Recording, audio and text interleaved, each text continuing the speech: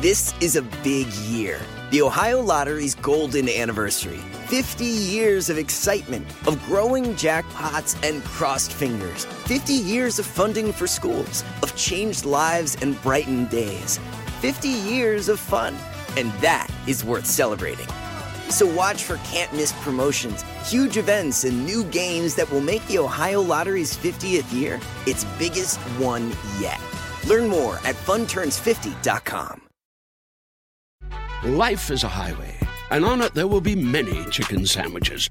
But there's only one McCrispy. So go ahead and hit the turn signal if you know about this juicy gem of a detour. Look around. You can find cars like these on AutoTrader, like that car riding your tail. Or if you're tailgating right now, all those cars doubling as kitchens and living rooms are on AutoTrader too. Are you working out and listening to this ad at the same time? Well, multitasking pro, cars like the ones in the gym parking lot are for sale on AutoTrader. New cars, used cars, electric cars, maybe even flying cars. Okay, no flying cars, but as soon as they get invented, they'll be on AutoTrader. Just you wait. AutoTrader. Everybody loves a lover. I'm a lover. Everybody loves me. Anyhow, that's how I feel. Wow, I feel just like a Pollyanna. Hello, everybody, and welcome to another installment of the internationally acclaimed podcast, In Bed with Nick and Megan. Now, to clarify, it's acclaimed by what organizations? None. Zero organizations. My mom. An organization in my mind. My mom is a big has fan. Proclaimed it thus. Yeah, she has said some very complimentary things. Yeah. But as ever, this and every episode stars, actually superstars, Mr. Nick Offerman, and only features, sadly, Megan Mullally. She's in a very small guest starring role. But our illustrious guest star, real guest star this week is none other than Rob Hubel, best known for the immortal GIF where he throws glittery confetti up in the air. You all know it and love it. You've all used it many, many times. Yeah, that will. Here, I'll go ahead and reenact it right now. You can use this in your promo. Oh my God! Not as good. Not as good. Rob and I did what? Well, I was just going to say, when I die, they will play that in the in memoriam thing.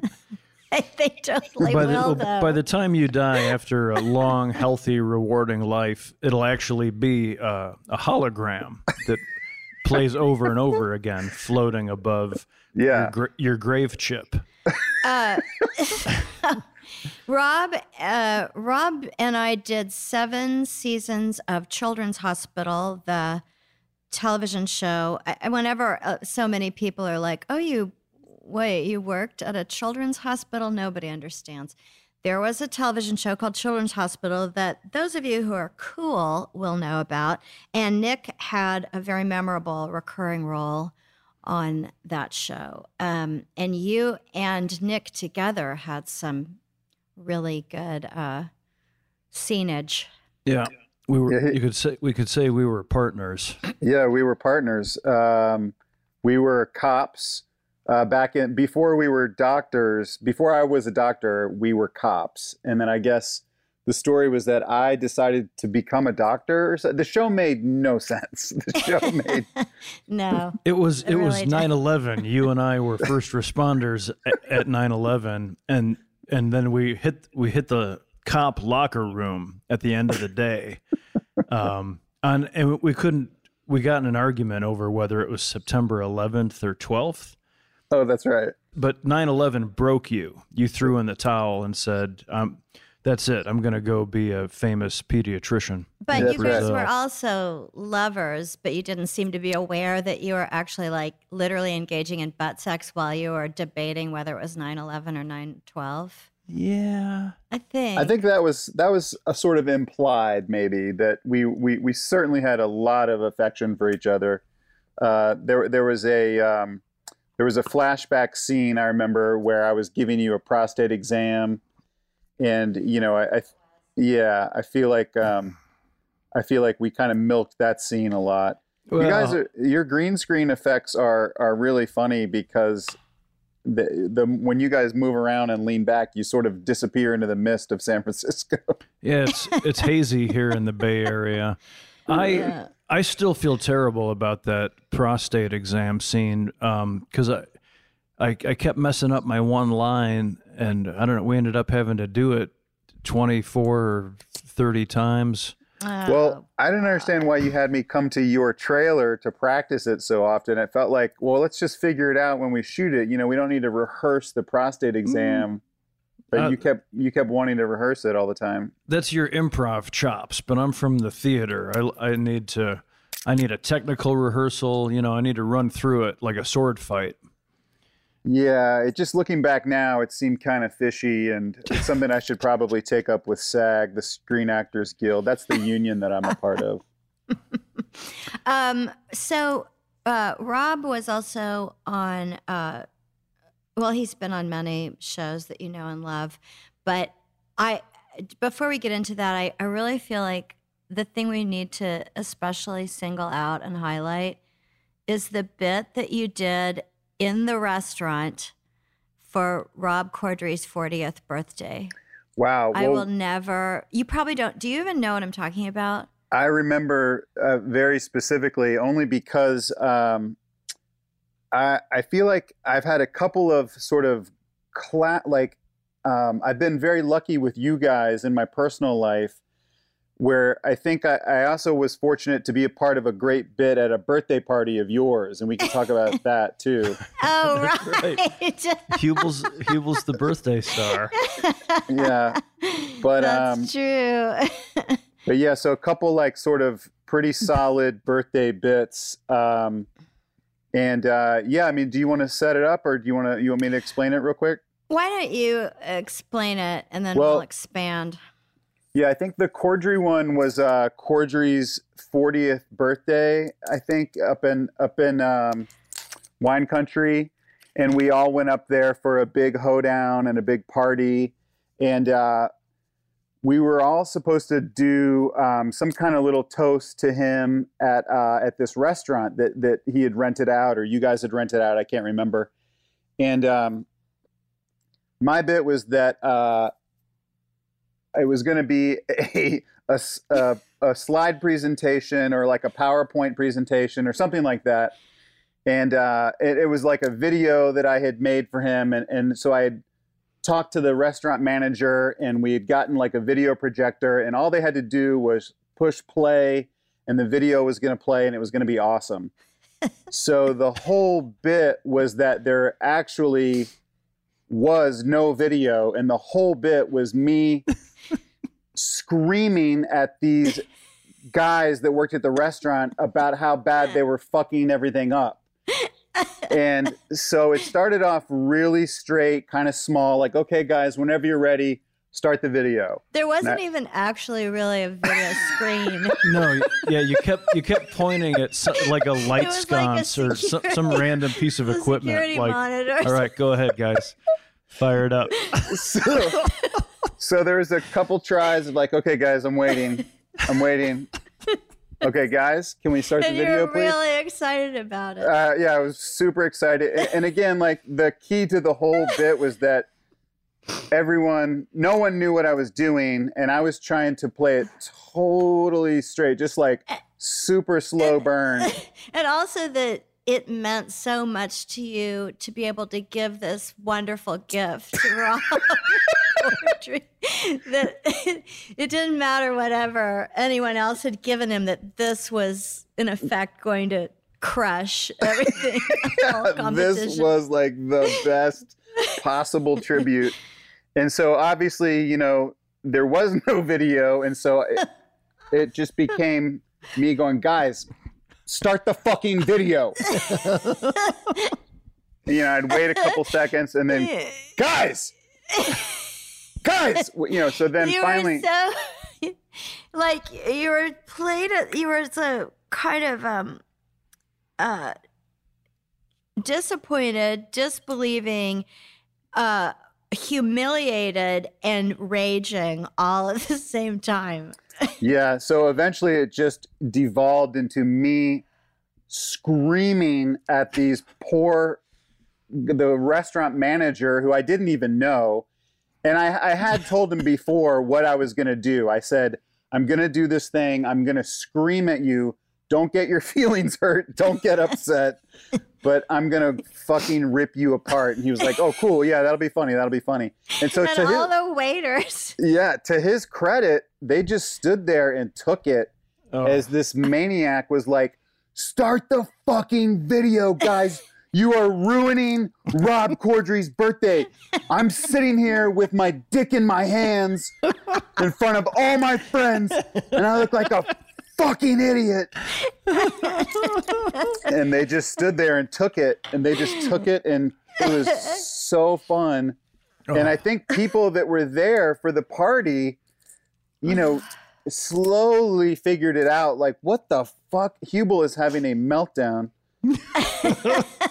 It was, I mean, it's legendary in our house. And it was the audacity of just pointing at a random section of wall and with the ultimate deadpan saying, like, with great import, like, okay, everybody, this is really special. Go ahead. It was the level to which you committed to it that I could never do that. I don't have the balls to do something like that.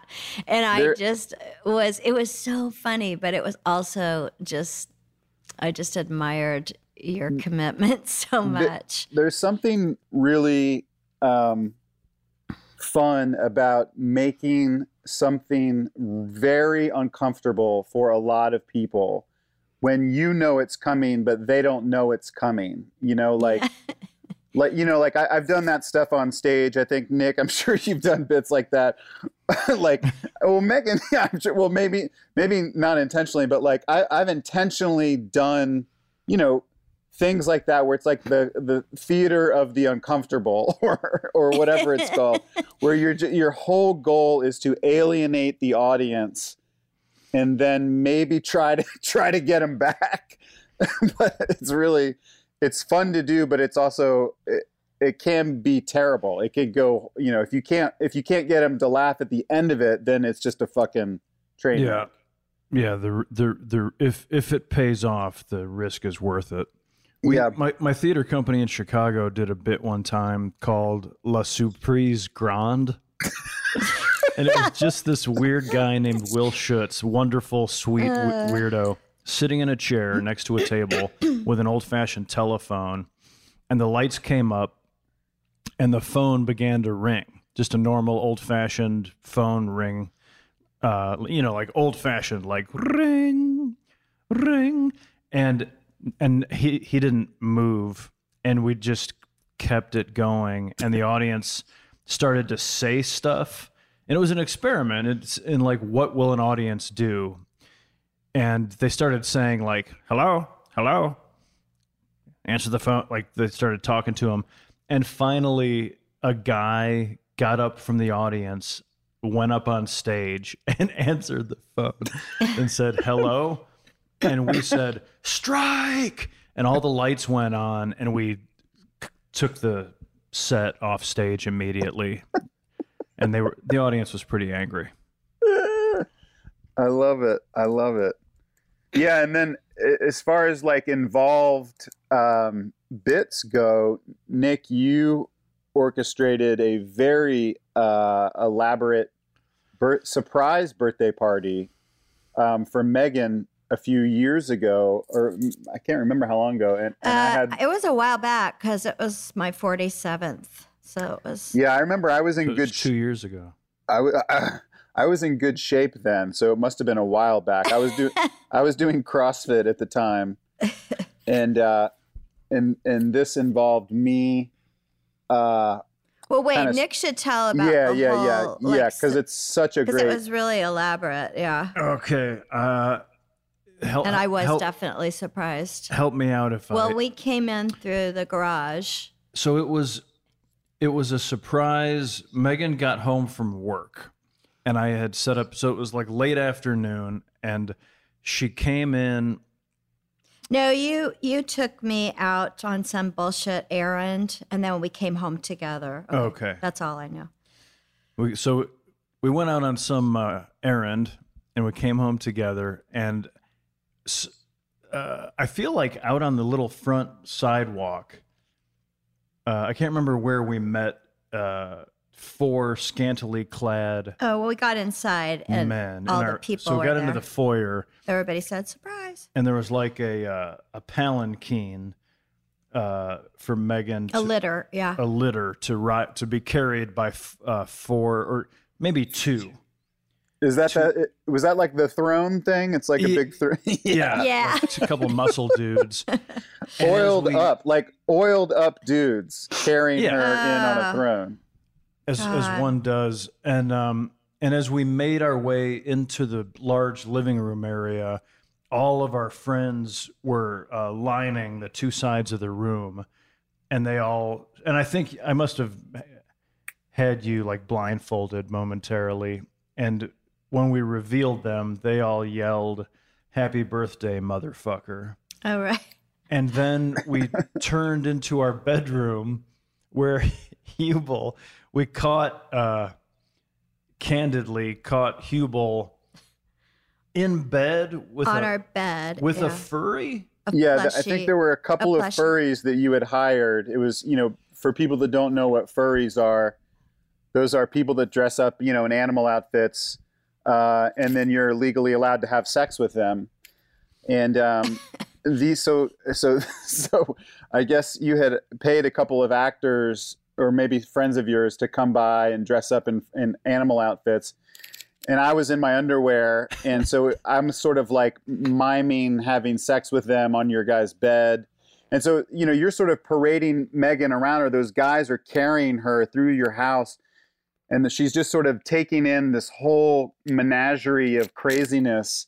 And so I remember she goes by the bedroom and she sees me having sex with a couple furries, and then goes by another room and there's something else crazy going on. And then there's like a mariachi band. And then there was and outside there was like a mermaid in a big plastic bubble or something. Yeah, there was a fairy floating in a plastic bubble in the pool. Yeah. And then there are all those the wiggly guys. air things from like the used car lots. There were like 5 of them in the backyard dancing. Yeah, that was my favorite part, was the ensemble of air sock men and women dancing for Megan's birthday. Oh, it was so good. I'd been sort of like dropping not very subtle hints for years that I wanted a surprise party. So definitely that one couldn't be topped, I don't think. That was a huge one. And I remember talking to the people in the furry costumes in the bedroom. Like, I think we were waiting for you to get home. And so, I had like 5 or 10 minutes in the bedroom alone with these people who I didn't know. That, one guy's dressed like a squirrel, a girl's dressed like a chipmunk or whatever. And so we're just chit-chatting. And they were like, I was like, how do you guys know Nick and Megan? And they were like, what? I was like, who? how do you know Nick and Megan? And they're like, oh, no, we just got hired. We don't know what this is. Oh, I love it. So funny. It was so good. Well, also, we should talk about Transparent a little bit, because you were on Transparent. That was such a good show. That was a good show. Yeah, that was like, I was really lucky to be on that show. I mean, that was one of those things where, sometimes you guys have been very lucky to be on shows that have like the best writers in the whole world. But like, I've, for a lot of the shit that I've done, it's like, kind of silly comedies and stuff that doesn't always add up. But that show, Transparent, just had like the best writing and like the best like DP to make it look amazing. And you got to just play a normal person, which I always envy because I never get to do that. Yeah. It's really, that was a kind of a nice change of pace for me to play like an actual human being, not some asshole, or I mean, I was kind of an asshole, but not really. But you know, like a grounded person with real, you know, feelings and emotions, and so that's always fun to do. You know, I feel like a lot of times we don't get to do that, but yeah. So that's, you know, and that show just like really resonated with a lot of people, and so. For the kind of the first time in my career, I'd be walking down the street and people would come up to me. I remember one time I was at the Grove around like Christmas time, and some mom came up to me with her like teenage son, and she was like, "Oh my God, you're on Transparent. That's my favorite show." And she turned to like her 14-year-old son and was like, "This guy's on Transparent," and he could not have given less of a fuck. This kid was like, huh? Like, just didn't fucking care at all. Yeah, But, I've had that happen all the time. What I get a lot is people rushing up to me saying, "Oh my God, my mom loves you." I'm like, Yes. well, you must love me at least a little bit to Yeah. come rushing up to me with Isn't such it funny the excitement. things that people say that they mean well, but sometimes it doesn't come out very well. You know, like they'll come up and they'll say like something like that, like, "Oh man, yeah, my mom loves you," or You look so much better in person. A lot. yes. Yeah, I get that. I also get wow, you look so tired. People say that to me a lot. I hear that. I every thought you day. were taller a lot. I thought you were taller. Wow. Yeah, I thought you Yeah. would be taller. One of my favorites that I feel like I get more and more is people say to me, whether I know them or they're strangers, they'll say, "Oh, hey man, I saw your show," Yeah. and they leave it there, and you're like, thanks. Well, with you, you never know. You have like currently you have 3 different fan bases running, because you've got the main Parks and Rec fan base, and then you've got Your live show. devs, and then you've got making it. So it's completely different audiences even. I mean, I know there's a lot of crossover, but But what's also funny is when they just leave it hanging, like they don't say whether or not they like it. If they Right. just say like, "Oh, I saw your show." Yeah, they Dot- go to dot- the trouble of acknowledging that you're a performer that they've seen, but they don't understand the etiquette of like you should then add some sort of opinion. that's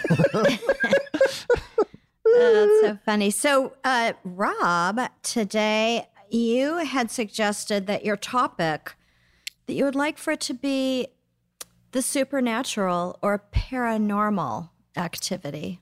Yeah, I thought that maybe we could talk about some of that. I didn't know if you guys have any experience with the paranormal or anything scary or any of that. And I was thinking about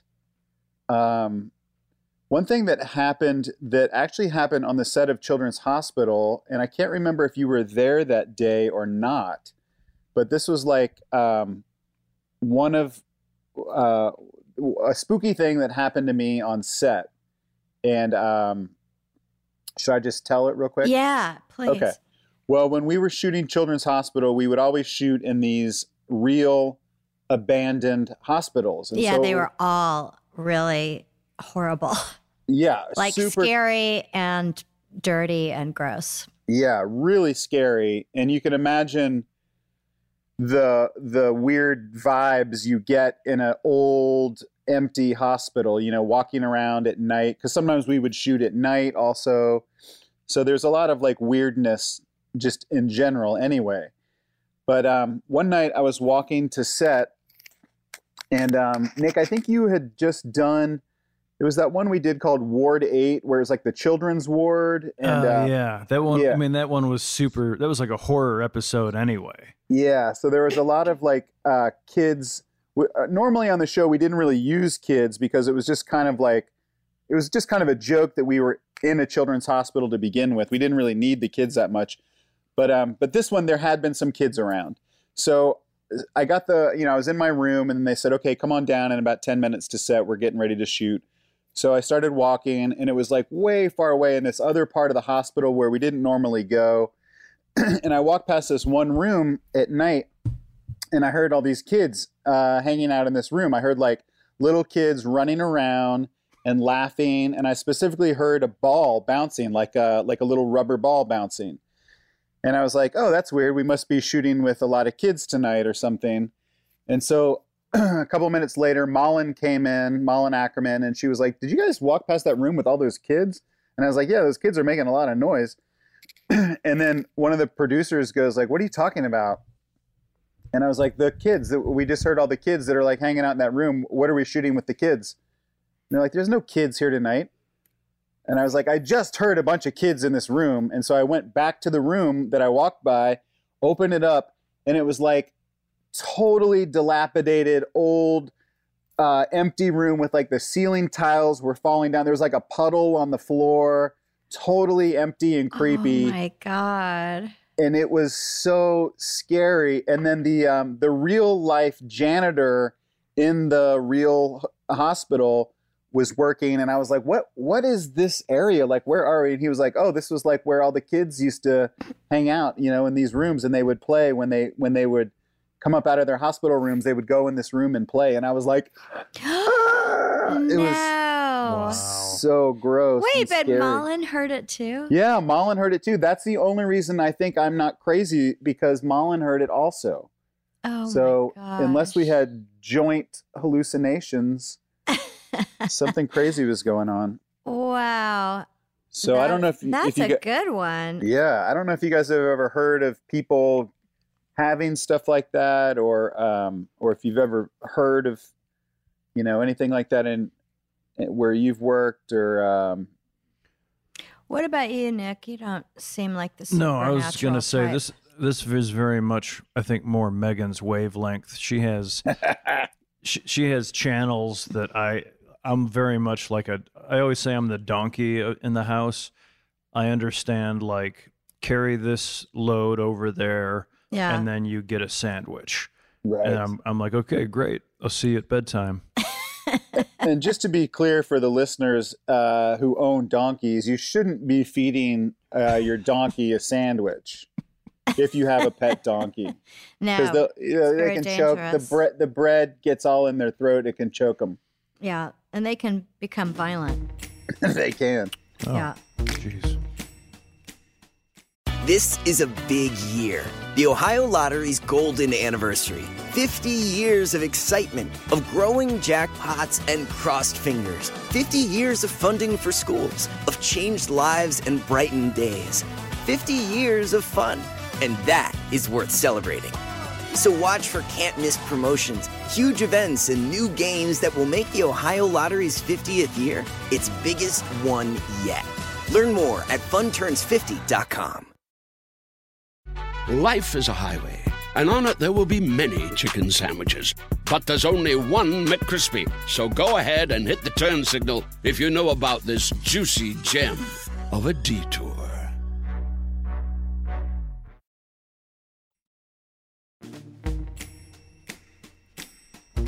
So let's see. I mean, in terms of like ghost stuff, I have had a couple things, not as good as that one, but just where I saw things out of the corner of my eye. But also, I had years ago, well, not that long ago, but maybe like 5 or 6 years ago, I went through a period where I would be just falling asleep or just waking up, and I would feel somebody sit down on the bed, and I would open my eyes and there was nobody there. And I'm not sure what that was supposed to mean, and I can't remember if it was at a time when I was going through some stressful thing or something. But what about aliens? How do you feel about aliens? Well, okay, here's a big thing for me. Great question. Thank you. I used to think that there has to be something because, mathematically, the universe is so huge. There has to be some other intelligent life somewhere out there. And I still think that that is possible.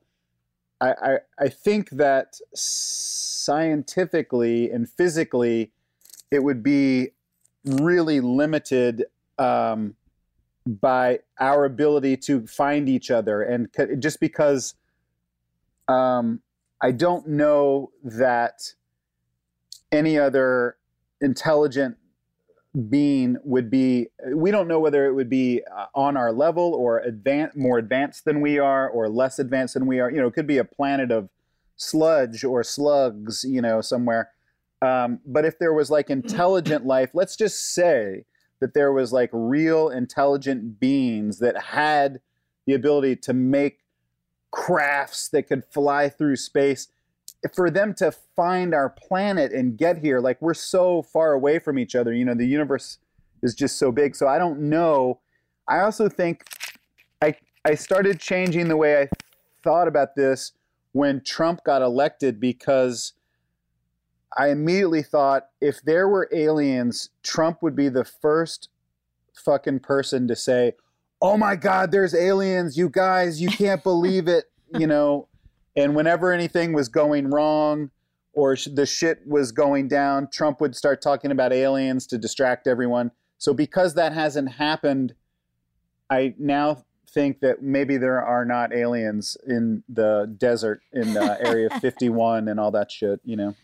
Oh, that's a good, I like your reasoning. It's a fair point. I mean, my only thing with that is that a long time ago, I had a dream that was incredibly vivid, the most vivid dream I've ever had, where I was outside somewhere and I got picked up by an spaceship, for lack of a better word, and I kind of got like sucked up into it, you know, and I was taken and shown a lot of wonders, and I had a feeling of bliss, a rapturous feeling, and then I was redeposited back where they picked me up, and I woke up in a state of bliss.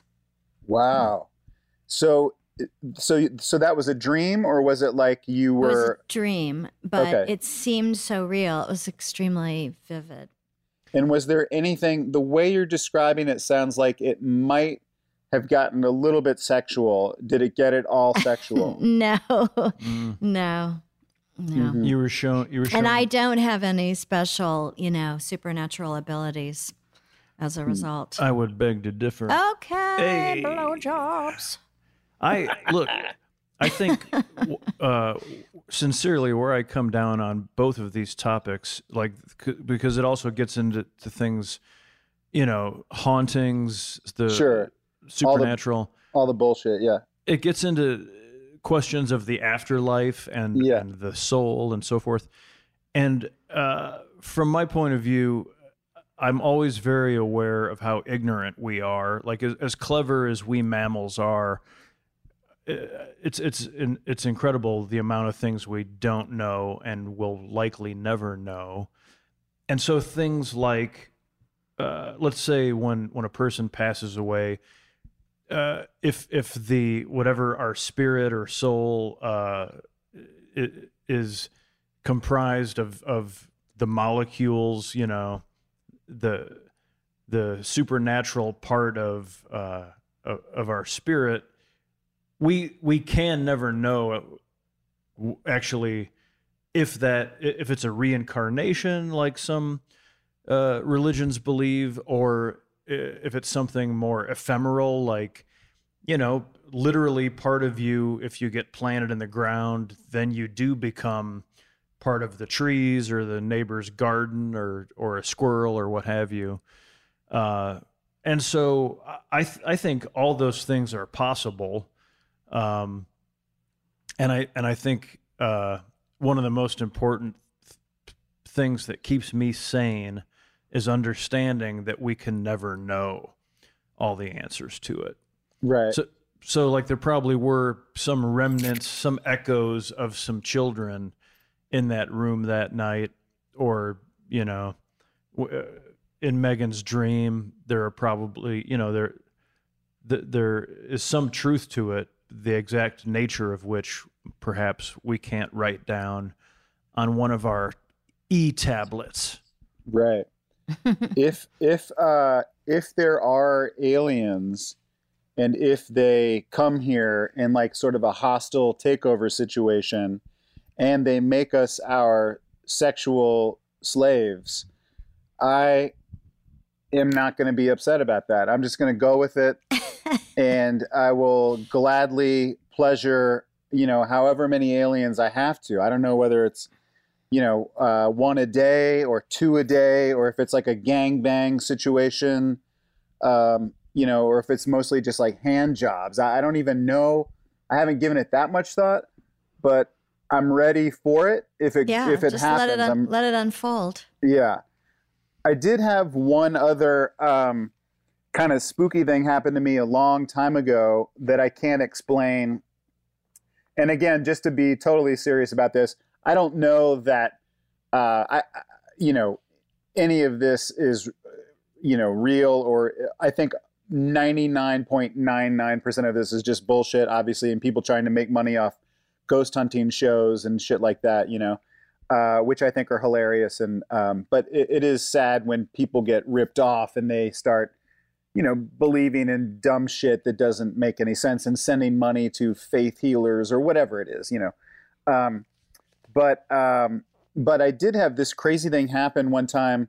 Before I did any on-camera stuff, I used to work behind the camera as like field producer and like way back as like a PA on different shows. That's right. Yeah. And so I worked for Michael Moore for about a year, and I worked at The Daily Show for like 6 months, but never on camera, cool. just like, you know, writing and setting up shoots and stuff like that.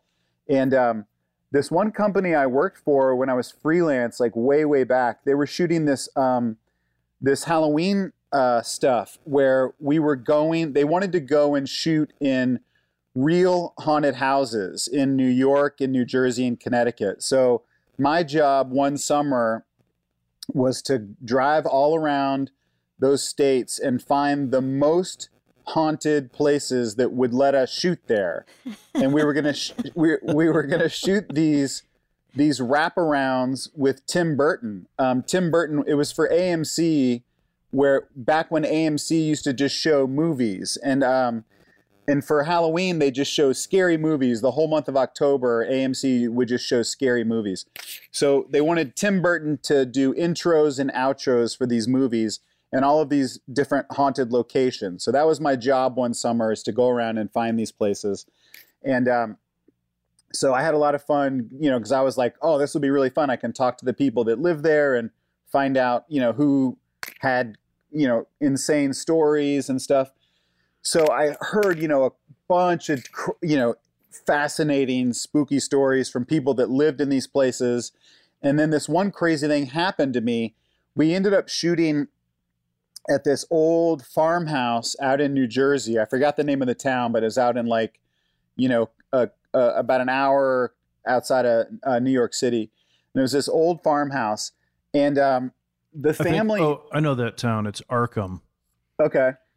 And so this family had basically the Amityville Horror happen in their house. Like all of their kids growing up had been completely terrorized by like evil spirits, and like the kids were like, you know, telling us these stories of like, yeah, when like now the kids were adults and they wouldn't even go back in the house. Like when I booked them to come shoot these interviews with Tim Burton, they were like, we'll come to the driveway, but we're not going in the house. You know, so the kids were like freaked out as adults. And like the son told us that one time he woke up and he was like floating above his bed. And it was crazy. And this daughter told us that this spirit like pinned her against a wall one time, and just all this crazy stuff had happened. And so we finally kind of figured out why this stuff was happening. And their father, it turned out, was like an amateur archaeologist, and he had gone around digging up in his yard all of these bones, and he found basically Native American burial ground in one corner of their property, and he had exhumed all of these skulls, like human skulls, and he dusted them off, and he brought them into the house, and he had them up in his attic, like real human skulls. And so this guy had just brought in all of this terrible energy into his house, and according to their kids, it had just traumatized them, and all of this scary stuff had happened. So cut to years later, we're now there shooting with them, and the kids won't go in the house, and they won't talk to the parents, and it was really an uncomfortable situation. And so we go in the house with Tim Burton to interview the dad, and the dad takes us up to the attic where he had these skulls at one point. At this point, he had put all the skulls back in the yard and buried them, except for like one skull. I think he had like one human skull left. So he takes us up to the attic, and he's showing us everything, and we sit down, and we're doing the interview, and we get to the part where he's explaining how he dug up all the bones and he took them all inside. Right when he starts explaining it, I'm sitting on the floor, like taking notes in my little legal pad, writing down everything he says, like a good PA. And all of a sudden, he starts explaining about this one skull that he took in. And I got this sudden jolt of electricity that surged through the bottoms of my feet. And it was like I had stepped on a live electrical wire. Like it just jolted me. And I was like, ah! Like I screamed out because it fucking scared the shit out of me. And, so they stopped shooting, and Tim Burton's like, why is this PA screaming? And everyone's looking at me. And I was like, you guys, I'm so sorry. I just got like zapped by like a ghost or a spirit or something. So I still don't know what that was. It left me alone after that. And we just finished the interview, and everyone laughed. And wow. So it didn't happen to any of the other people, but. Yeah, it just happened to me. And it was so weird. And the worst part about the whole shoot was at the end of the day, we wanted an exterior shot of the house, like a big spooky shot of this old farmhouse. And they put all these floodlights up on the house to light it up and make it look spooky and haunted. And we all go outside, and they're getting this one shot of the house, and they go, oh, fuck, we forgot we left the light on in the attic. Rob, can you go back inside and turn off that attic light? Oh, no. And I was like, oh my, really? This has to be me? Can Derek do that? Didn't get zapped. Yeah. So I had to go into the house all by myself, go all the way back up to the attic, turn off the light, fucking run as fast as I can out of the Amityville horror house. So that's a good one. You've got good stories. Isn't that the actual plot of the Amityville horror? Is it? I think at the end of it, they discover that it was because they were on an Indian burial ground. Something like that. Yeah, it's sort of like a fallback horror movie, plot point. But yeah, for sure. And I only can vouch for that one because that happened to me. But those are my only two sort of like weird, sort of what unexplainable about psychic stuff. Do you ever have like psychic moments? That reminds me. June Raphael, Paul Scheer's wife, gave me for my birthday a gift certificate to this woman that she swears by. And I got to find it because I haven't used it. But June gave me this, as a birthday gift, like a session with this woman. And I've never used it because I haven't had, I don't think I've had personally anything like that where I've met anyone. I'm trying to think. So I don't know. Like, I don't know about that. Again, to Nick's point, I feel like that sort of stuff could be could be real. I feel like the people that do it for money, that's not real. I feel like if you actually had that ability, you would probably be like working with the sheriff's department to find dead bodies or, something like that, solving crimes or something like that, I definitely feel like that stuff is real. I mean, at least for me, I have that stuff happen all the time. Just little things that I don't have any crazy stories of, psychic predictions that I made, but just little things. It's more like synchronicity, which I really believe in. Where you'll think of somebody and the next day you hear from them or you run into them, things like that. And the tarot and the I Ching and those kinds of tools for divining sort of where you're at the moment or what might be right around the corner with a certain situation. That's all synchronicity, I think. And I definitely think that those things can be very effective. Yeah, that sort of stuff is really, really fascinating. And I don't understand it, but to me, it seems like it could be real. It seems like that there would be some people that just have a sensitivity to a channel that I'm not on, and they can either, I don't know whether it's, I'm sure it takes various forms, but like whether it's like premonitions or, just like kind of little flashes of things to sort of see. But, I've definitely heard of that where people are like, oh my, and I've had that happen where like, I was just thinking about this random person, not like my brother or like a friend of mine, but like a person from high school who I haven't heard from. And then like that person, sends me an email or something like that. Yeah, there's something to it. And it kind of shows that how everything is so connected. I've heard that also with twins, that like twins have a almost, solid mental connection where one of them completely feel like a trauma that the other one is going through, or fear or anxiety or something like that. I guess, haven't you had that though in comedy, especially you've done so much improv and stuff like that?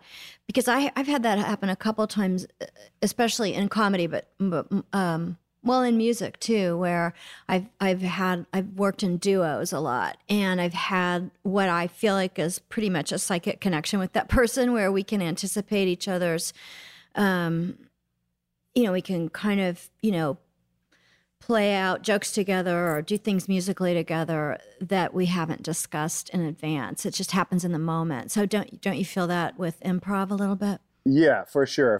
I mean, not to overstate, fucking stupid fuck around improv comedy, but like, yes, for sure. Like I've, definitely performed, thousands of shows in, New York and LA now, where with the same people, where it's like, yeah, like you said, it's like music, where you just get so in their mind and they almost know what you're going to say or what you're going to do.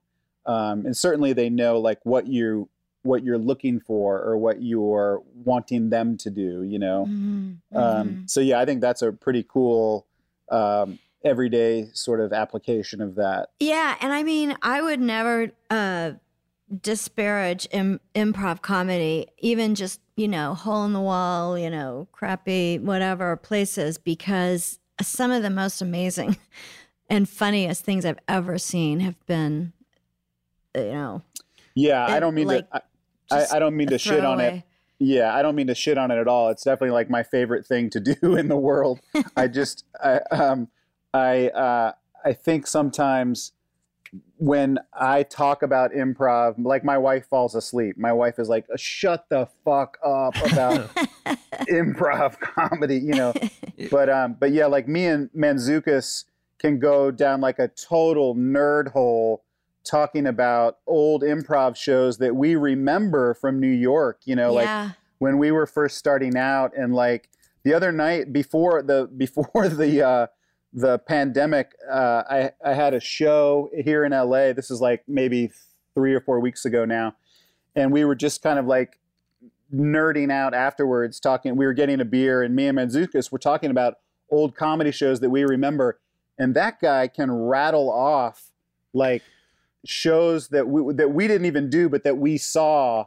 And he can remember other people improvising on stage in New York. And he can remember like jokes that they did and moves that they made.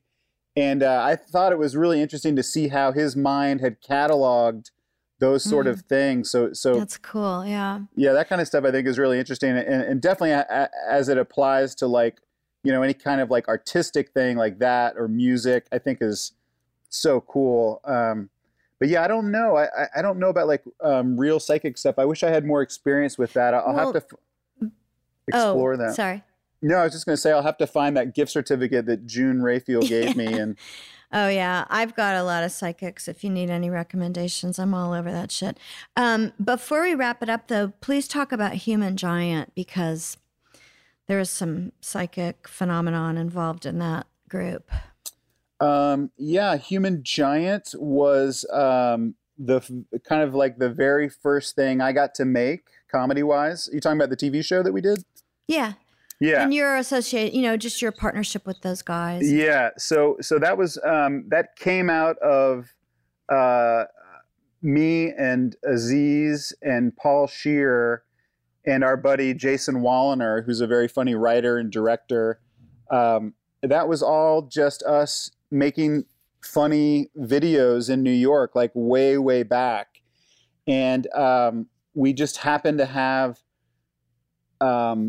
perfect timing where it was right when like YouTube was coming around and like people were making funny YouTube videos, and like Dick in a Box was on SNL and all that sort of stuff. So all of a sudden all these like channels were looking for funny sketches. And so we were doing a live show at UCB and showing funny, dumb comedy videos that Jason directed for us.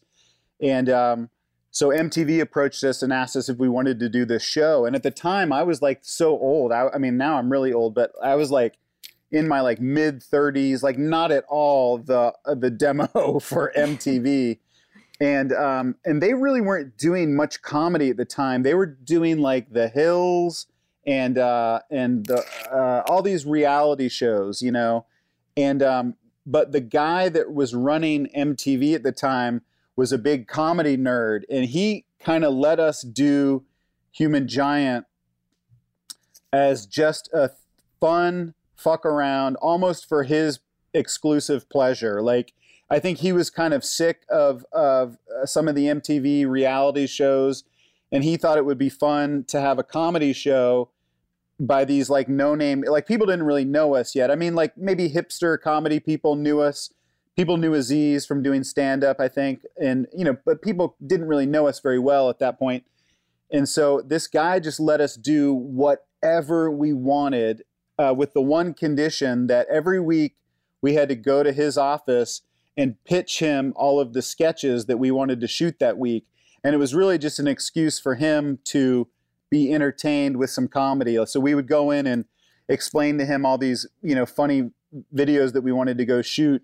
And so we were really lucky because in New York at that time, there were just so many funny people, and we were able to kind of wrangle friends of friends. Like, we didn't even know some of these guys, but we would have people come in and write for like a day or a week on the show. So we had all these guest writers like Patton Oswalt or like John Glazer, or like Brian Posehn, like just all these really funny, fucking hilarious people. Wow. Nick Swardson, like just all these people would come in and pitch us ideas. And so we ended up just being able to collaborate with these guys and kind of like take, and I'm naming all these white guys. I'm sorry, I'm sure there were women also, but it was a long time ago. But anyway, it was just a really... How long was that show on? We only did 2 seasons. We did one season in New York, and then we moved to LA so that we could book famous people as guests on the show, and that's how I moved to LA. Oh. And how Yeah. did you and Aziz and Paul and Jason all know each other originally? We all knew each other from UCB in New York. Aziz was doing a lot of stand-up, and Sheer and I had done a lot of improv and sketch together on stage. And so this was kind of just the first collaboration of the three of us. And then with Jason writing and directing everything, it just became like this perfect storm of sketch comedy where, and also with the blessing of this guy at MTV who got out of our way and was like, anything you guys want to do, you can go and do it. And so to this day, like so many comedy, you know, there's like comedy fans and then there's hardcore comedy fans. Like most people don't even know what that show is, except for like the hardcore comedy fans, like, and still on Twitter and Instagram every day, you know, I'm sure Nick, you get it with Parks and Rec, and I know Megan, you get it all the time with Will and Grace. Like people will dig up a line or a joke from like way, way back. Oh yeah. And they'll throw it out.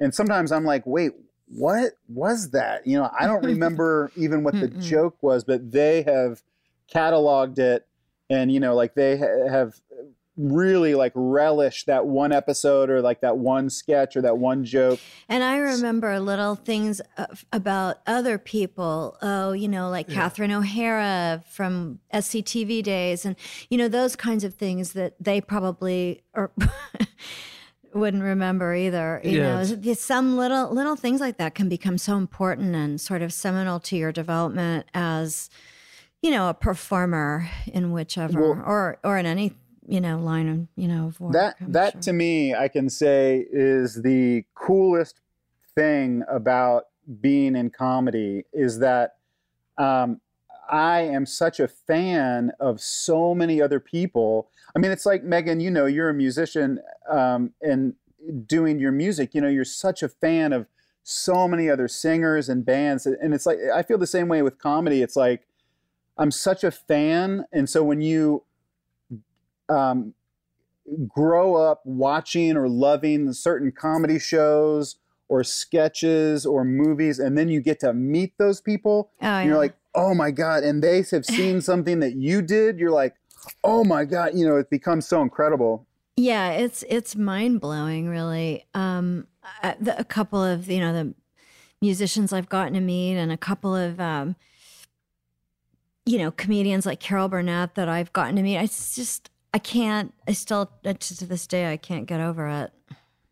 Yeah, it's bananas, and now it's so crazy because I feel like everyone, I don't know if it was always like this, but I feel like now because of the internet, everyone can kind of get to everyone else, you know? So now you have the opportunity to like, oh my God, what if we wanted to shoot this thing with this person? We could get, you know, whoever to do this, you know, someone knows how to get to that person. And yeah, it's just, I don't know.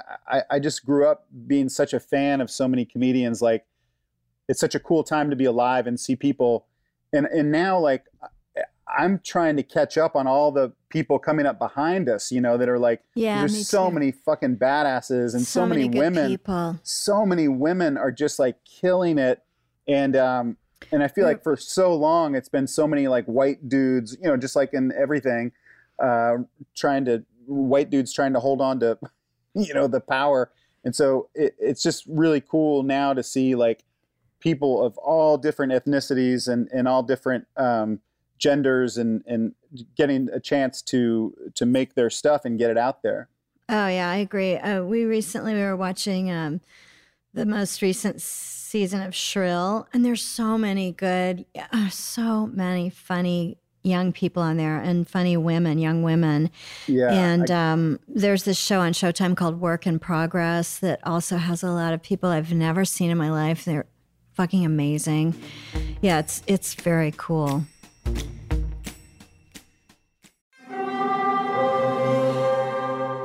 Hear that? It's the call of the Crave. And when the Crave calls, you know what to do. Try the $5 Bacon Bundle, because the only thing better than a White Castle slider is a White Castle slider topped with crispy hickory smoked bacon. So pick any two of either the Bacon Cheese Slider, 1921 Bacon Cheese Slider, or Chicken Bacon Ranch Slider.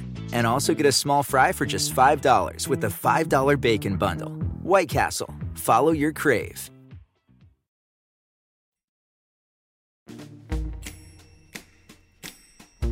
Hey, before we wrap it up, Rob, when you were talking about your days as a PA and field producer, it reminded me of an amazing story you have that took place, I think, at Yankee Stadium. Yeah, I had a little mishap. Is that something you can talk about legally? Yeah. I can talk about it. Well, I'll start.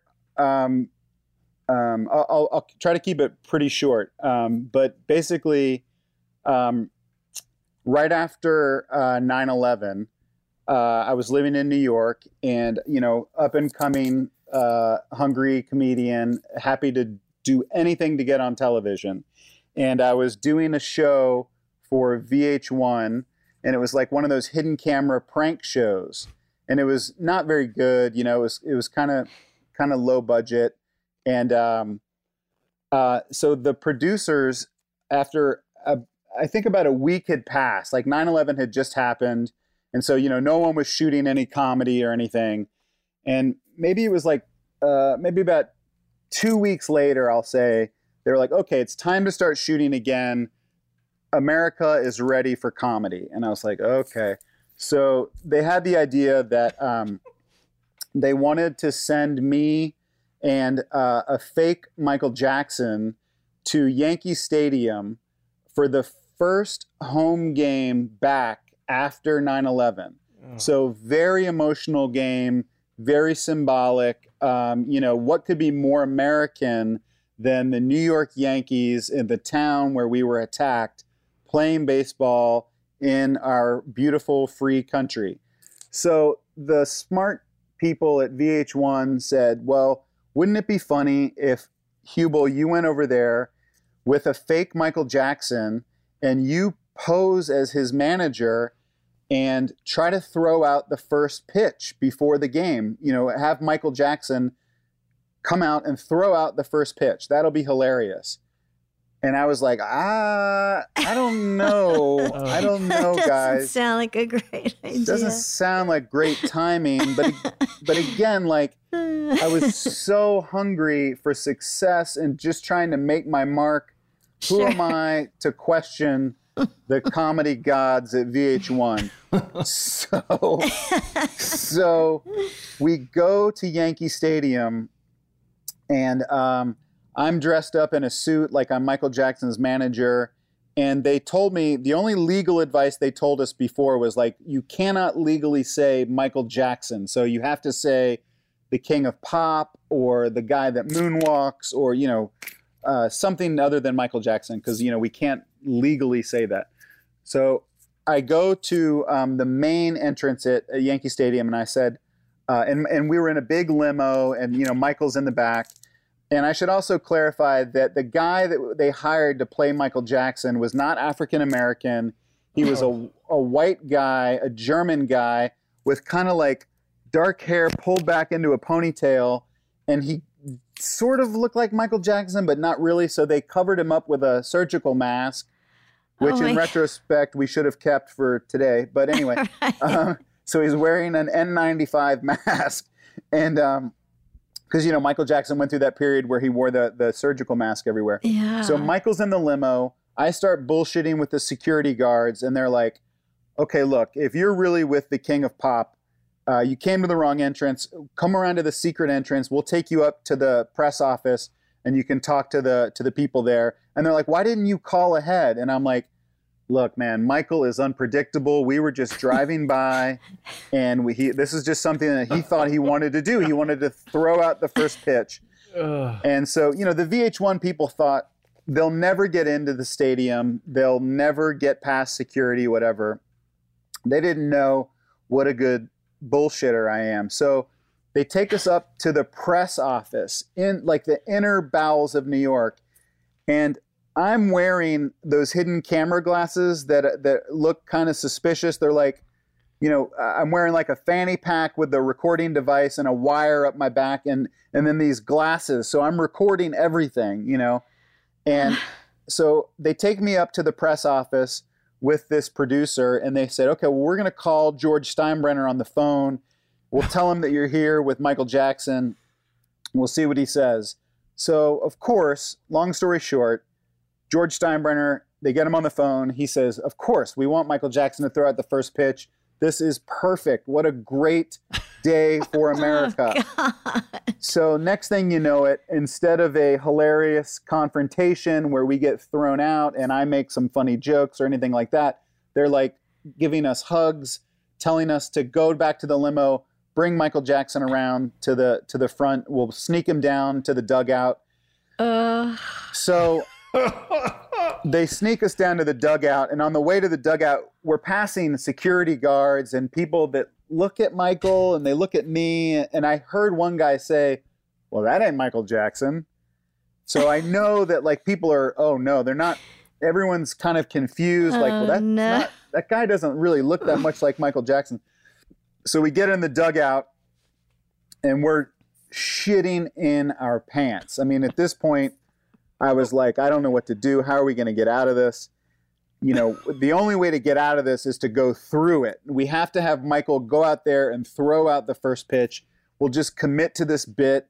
Oh my God. You know, we're all wearing these Michael Jackson glasses. So it was me, a cameraman, Michael Jackson, a real producer, and a real sound guy. So there's 5 of us.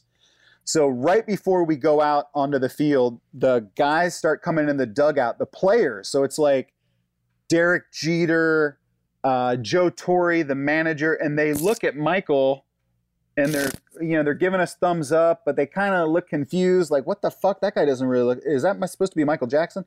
All of a sudden, this guy, a cameraman on the field with the Jumbotron, films us, and Michael is up on the Jumbotron, and the whole crowd is going crazy for Michael Jackson. And so we're just about to go out on the field, and all of a sudden these big security guards in suits come up, and they all have the earpieces in, and they're talking into their watches, and they grab us right before we go on the field, and they separated us, and they started asking us questions, and they're like, what are you guys, what's going on? This isn't the Michael Jackson, this is not what Michael Jackson looks like. What is this? What the fuck? And so I'm sticking to the bit. I'm in character. I'm like, guys, look, Michael Jackson, or whatever I said, the king of pop is trying to throw out the, get out of the way. Oh my God, Rob.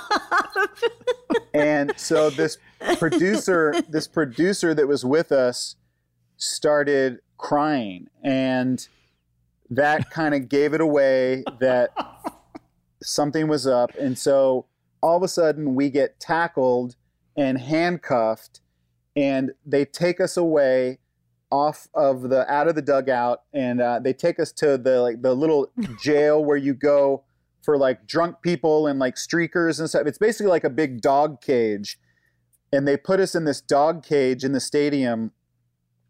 And I'm like, okay, guys, don't worry, this will be fine. We're gonna be fine. And meanwhile, my camera glasses are still recording. You can't turn it off. And so it's just recording and recording. And so all these like cops are coming by to scream at us. And they're like, you fucking assholes. You think this is funny? I had friends in 9/11, and, we're just like apologizing. And like, oh my God. Finally I was like, guys, I have to tell you, like, these glasses are still recording. I don't know how to turn it off. And I unbutton my shirt, and they see all these wires, from the camera.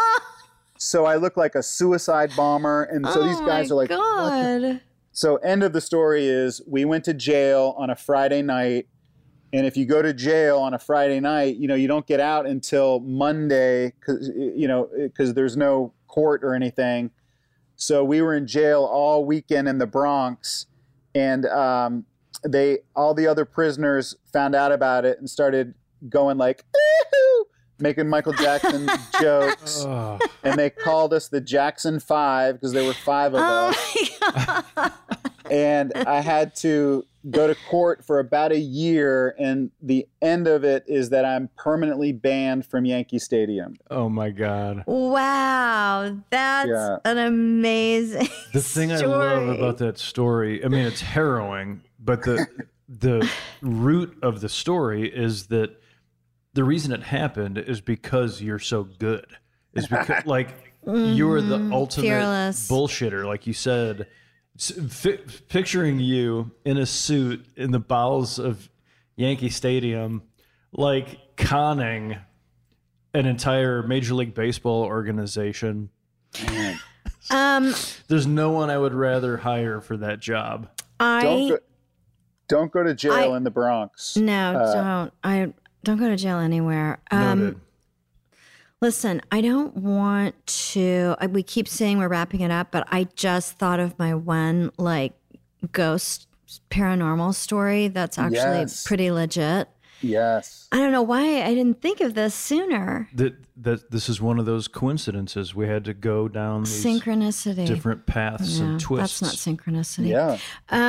All right. So we either currently live or we once lived in a property that not the actual dwelling, the dwelling that I'm getting ready to tell you about was torn down, and the dwelling that we live or lived in is new. But the property, there was once a dwelling that was lived in by Nicole Brown Simpson. Okay. What? So you're just whipping out this story. I'm now? just whipping. I can't believe that I forgot this. Hubel got to his feet. I know. I got to take my pants off for this one. Yeah, it's cuckoo. So anyway, Nick, we have the legendary age difference of 11 and a half years, not 12, but 11 and a half. And that's a split on me and my wife too. Oh yeah? Yeah. Cute. You're beautiful and very cool wife, may I add. Healthy split. So Nick missed the whole OJ trial. Like, he didn't watch it. He didn't realize the impact of it somehow, even though he was alive on the planet at the time that it happened and he was a grown person. He was, mid-20s, 1995. And he was doing theater in Chicago, and he probably didn't even have a television, but they really looked down upon any television whatsoever, as did we all at one point. We artists. We artistes. We TV artists. Yes, we famous TV artistes at one point all loathed television.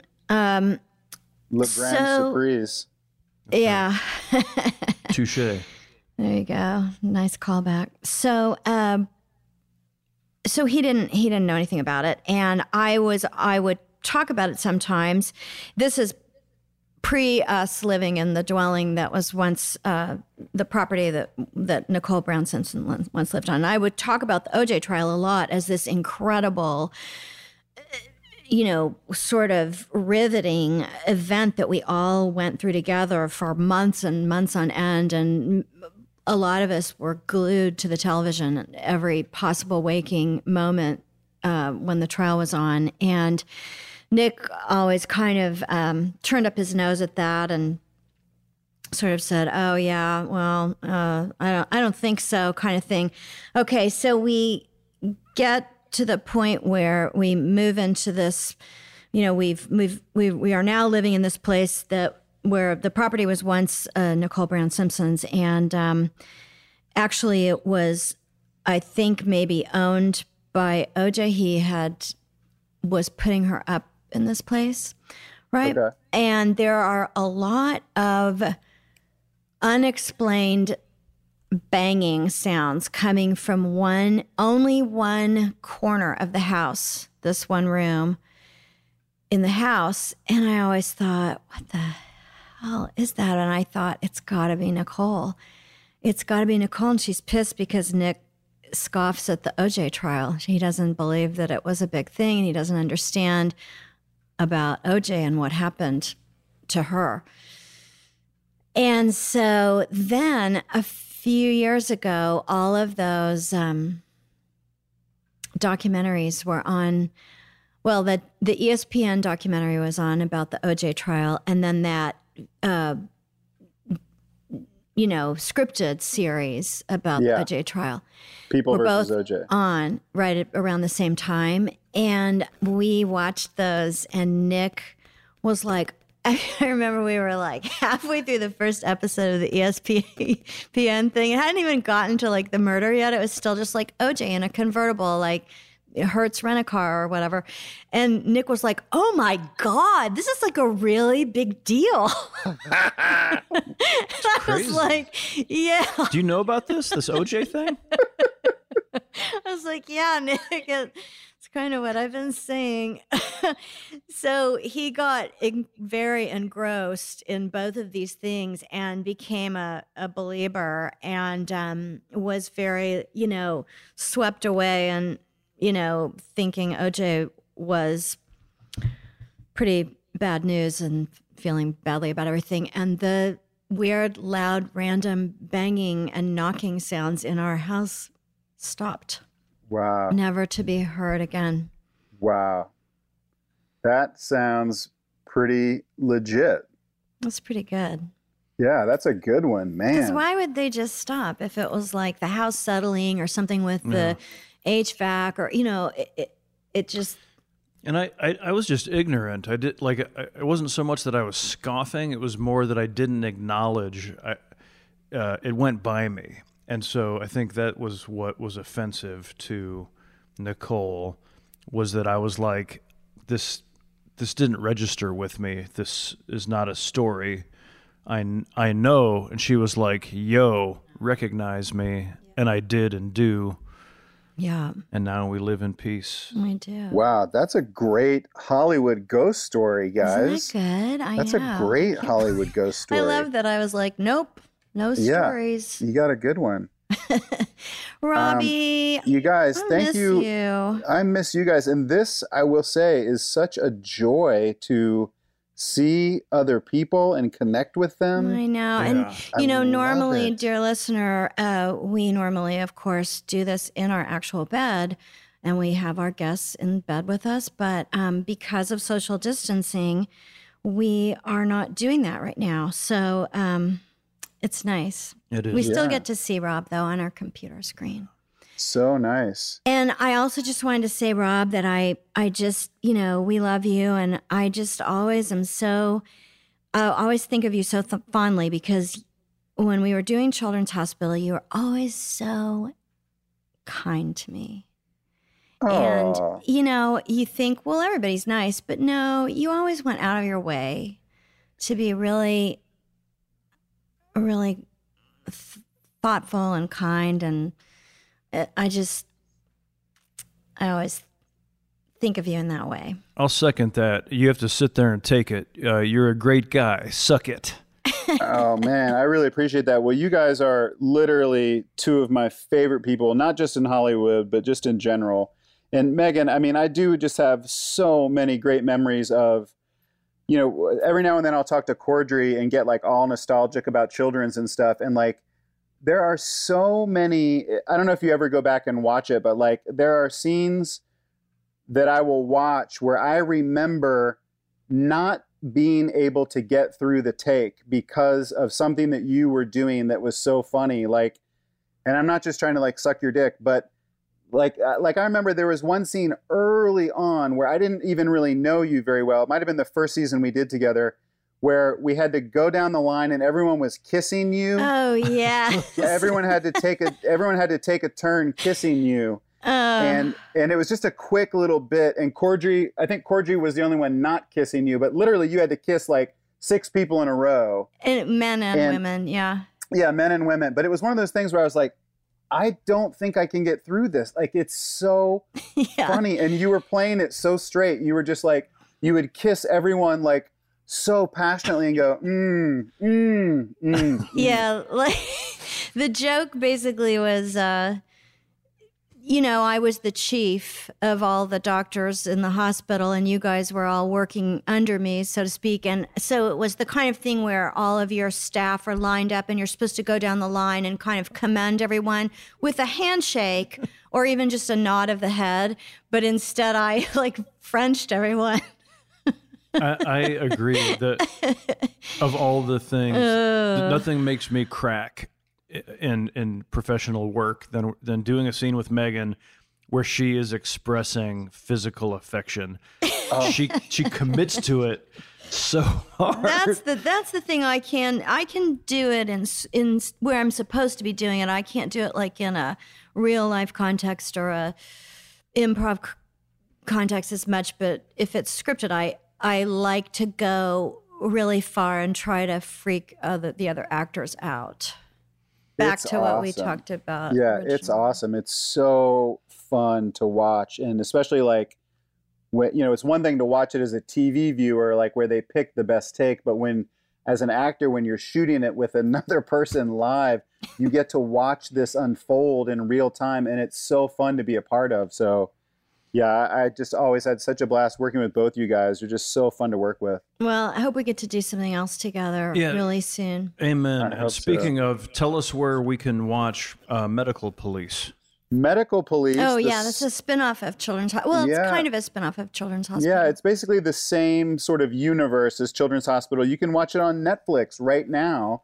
And it's sort of like the happy version of what we're living through right now. They basically got so lucky when they wrote this show that they wrote this pandemic storyline where me and Aaron Hayes are trying to contain this crazy outbreak, and it ends with us kicking the ass of this virus. So it's almost like they were psychic, but instead of living through the current nightmare that we're actually in, this is sort of like the fantasy version that you could masturbate to, where doctors are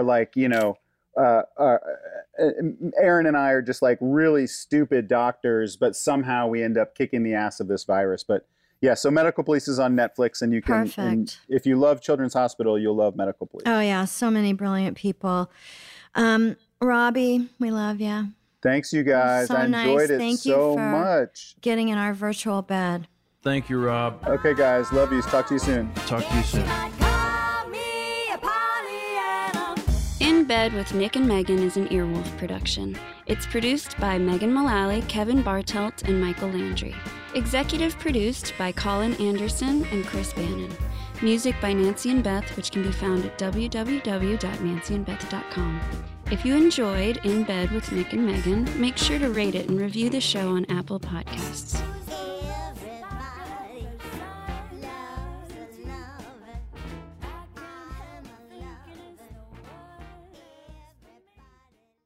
This is a big year. The Ohio Lottery's golden anniversary. 50 years of excitement, of growing jackpots and crossed fingers. 50 years of funding for schools, of changed lives and brightened days. 50 years of fun, and that is worth celebrating.